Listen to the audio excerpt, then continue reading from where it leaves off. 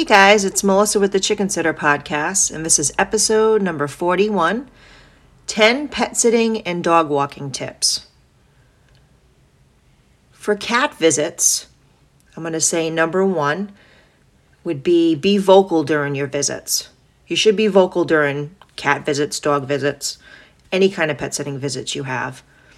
But be vocal during your visits with cats. Talk in a calm manner so that cats know where you are in the house. Some clients will tell you, you won't see my cat. Well, you may not see my cat, but I find if you're calm, give space when needed, they come around. They show themselves. But let them come to you and don't overdo it. Just go about your business, emptying cat pans, feeding, talking, letting them know you're there, and they'll come around. Number two, stock your van with as much stuff as you can think of, so you end up not going without. Stock your van with a cat brush, a dog brush, cat toys, dog toys, a laser pointer for cats, catnip, extra leashes, maybe a couple different kinds of leashes, dog collars, cat treats, dog kibble, that's helpful, and oodles of poop bags. I have a humongous box of poop bags, and I also have a poop bag, little container, whatchamajigga, what do you ever call it, hanging on my keychain. Very important. Another thing about poop bags as well, I always keep a couple of them rolled up, like out of the container that's on my keychain. So this way, when one of the dogs poops, especially if you have more than one and you're walking them, you're not trying to grab it out of the container and trying to open it.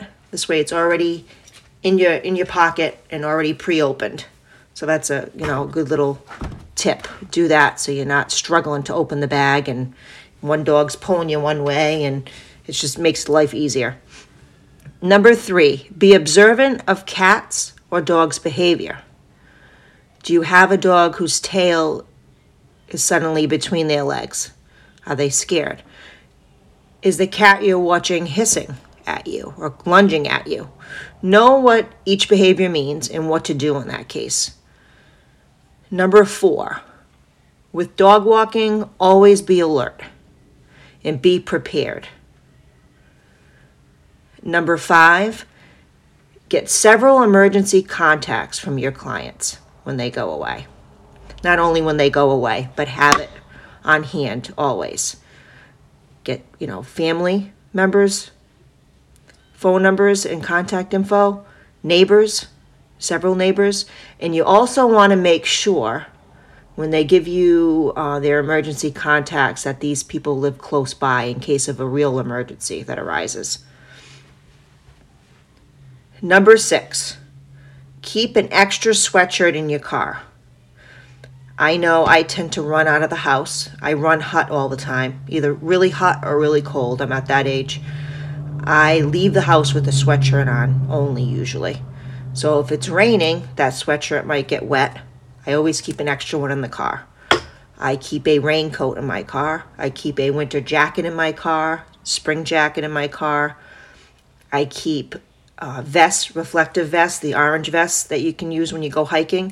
I keep one, actually I have a couple for dogs and I have a couple for myself if I'm walking in the woods, or if I'm hiking through the woods, or if I'm walking at night, something reflective.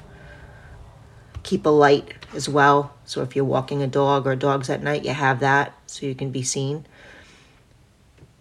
Number seven, use your instincts.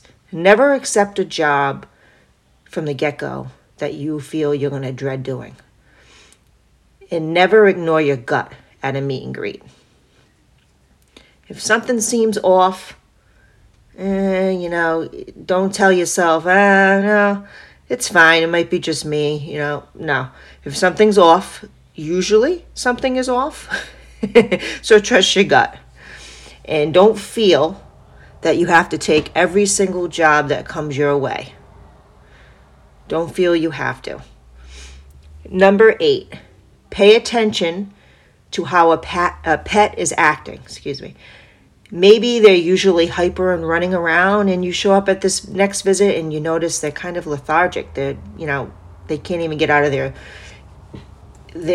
bed, and they're just not acting right. Maybe a vet visit would be needed. You don't want to take a chance. So if anything is off, you want to contact the pet's owner, your client. You want to let them know everything from the get-go, from the minute you start doing a job for them to the end. Number 9, always relax and be calm when entering houses and while you're doing the jobs. Pets feed off your energy. If you have a really busy day and you're going from job to job to dog walk, and it's like, and you hit traffic, and just remain calm, because they can tell right away and they feed off your energy. Number 10, communication. Give updates to clients at every visit unless they tell you not to. Give pictures, more than one, and give details. I played with Fido. We played with the orange ball. He had a ball. He played with Lucy, and they ran the whole length of the yard, and Lucy went poop twice and went pee-pee, and so I always let them know if they pooped and they peed, if they had a treat and how many, that they have fresh water. I refreshed the waters. I noticed so-and-so chewed their dog bed. I put it all together and I got it out of the way so they wouldn't continue to do so. Everyone's doing great. It should be a good paragraph at each visit giving details, really good details. Should never be the same thing. If you see a client 5 days a week, they're at work, you're taking care of their cats, it should not be, or dogs, it should not be the same paragraph every day. I walked in, I played with Lucy the kitty, and I fed him, and have a good day. No, that's too short and would be silly to do that every day. Kind of make it unique. Get some, take some time to take some really good pictures versus really quick pictures, just taking a picture for a picture. And they really do appreciate it. I have a lot of clients that go, oh, wow, that picture, look at that shot. So-and-so's tongue was hanging out, and you really took time, and we really appreciate it. They really do appreciate it. They appreciate updates.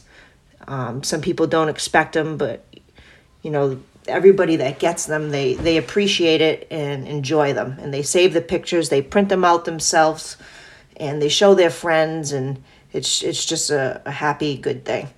So give updates at each visit, unless, instructed not to do that, and make sure you give details.